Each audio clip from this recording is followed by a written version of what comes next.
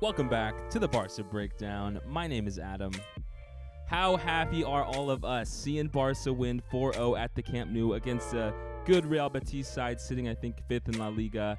Just everything came together perfectly, right? We had Andreas Christensen back with Busquets, finally, not suspended. We saw the four-man midfield of Busquets, Frenkie de Jong, Pedri, and Gavi that we've liked to see. I mean, it was almost that full 11 lineup that we think of as the Gala 11 besides just Dembele. And then we got Dembele finally coming back with a, 15 or so minute cameo at the end of the game. And then on top of the 4 goals, Christensen scoring, Raphinha getting on there, Lewandowski getting on there to extend his lead in the Pichichi race, you have 15-year-old Lamine Yamal getting his first start for Barca, and he looked pretty awesome, right? You saw him get a turnover and then almost score a goal in like his first kick of the game. You saw him give a ball over the top to Dembele that could have been, an assist for sure. And so everything just seemed to work out well today. It was just so exciting to see all of our core players back healthy, and as a big Dembele fan, I was really ecstatic to see him start as well. It was a little bit weird, right? Real Betis, the center back Edgar,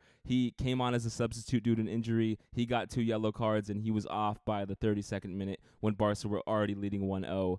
And so, it wasn't the biggest test for us against 10 men for most of the game, but it looked night and day having everyone there unlocking. You saw some things that we've been missing for the last few games. One, it has to be admitted that against Rayo, when we had just Frenkie de Jong as the lone pivot, that obviously didn't work out too well. But when you put Frenkie de Jong and Busquets together, you really get a solid base for us to build from the back. You also had Koundé helping give some overlapping runs to Raphinha, allowing Raphinha to look his best, right? Raphinha, when he's sticking to the touchline, doesn't look as good as when, he has a right back there to pair with, and he's, moving more inwards. He had a beautiful cross for that Andreas Christensen goal and put one away himself. Lewandowski, who's been, as we all know, in a rough stretch of form, he still did drop back to the midfield a lot more than I was expecting in this game, but he put a goal in, which, I felt like was an answer to Karim Benzema getting a hat trick earlier. Benzema had drawn, only 1 goal away for the Pichichi race, but with Lewandowski's goal, he's now 2 ahead,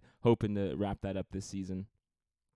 And another clean sheet, right? That was the big thing. I mean, listen, I'm just happy that we're walking very close to this league title here. I don't want to get anything else. Barca, we've lacked trophies in the last few years, and we've also just lacked in this season consistency as we've gone to the end here. So I don't want to get too ahead of myself and be looking for certain records, but I really did want to see this Barca team set. I think the record was 14 by Chelsea in 2004, least goals allowed in the top 5 leagues in a 38-game season. And that Rayo game with the 2 goals does have me worried. I don't know if we're going to get it now, but another clean sheet to add was awesome to see, especially now that Ter Stegen is moving up the record books for most clean sheets in one La Liga season. I think he's at 24 now, if memory serves me correct.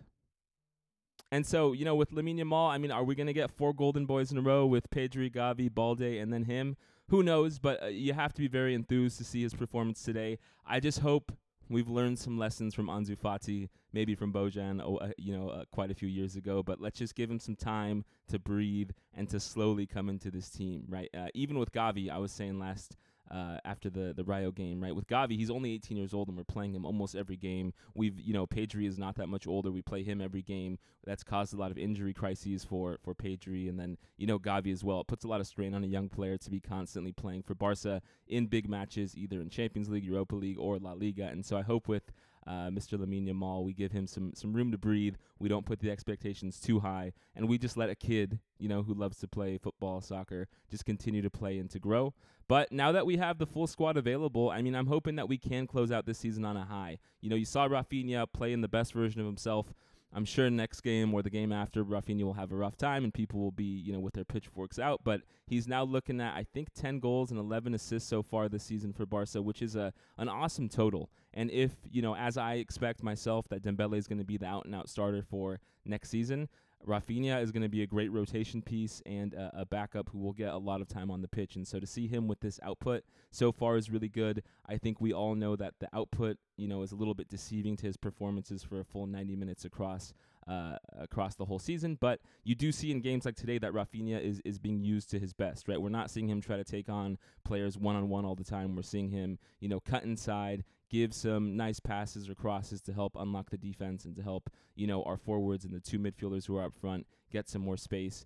That's really the story to me, is that you see when we're finally able to put in that Frenkie de Jong, Busquets, Pedri, Gavi midfield, you do see the team just look so much more dynamic and so much better. And you see, Balde making deep runs into the box. Again, another great game by Balde, and just showing that he's really upped his dribbling this season, which has been extremely impressive to me. Like his ability to cut inside and to just wreak havoc on the back line and create space for Lewandowski and for Gavi and Pedri is a sight to behold. And so there's a lot of positives from this game. I'm just hoping, like I said, that we can continue it on for the remainder of the season here and wrap up this La Liga title with hopefully no more hiccups. And then I think you also have to admit, Ansu Fati came in, had a pretty good cameo. I'm not sure officially if they gave that fourth goal to Ansu or if they called it an own goal. It was pretty close, but either way, I mean, just seeing Ansu's action in that, they did give it as an own goal, it looks. But even just seeing Ansu's, his taking on the defender, his running straight into the box, his, ability to use his agility and speed, which is, I think, the main thing he's lacking this season compared to 3 seasons ago. It was encouraging to see, like we've been talking about ad nauseum for the last, month. We're not really sure. Is Ferran Torres gone? Is Ansu Fati gone? Will Lionel Messi, the greatest of all time, come back? Will, Vitor Roque come in from Brazil? Still much up in the air, but to see Ansu have a good performance has to be, it is pretty heartening to me, and I hope to all of you just to see that, hopefully here he'll be able to just continue to play better and better.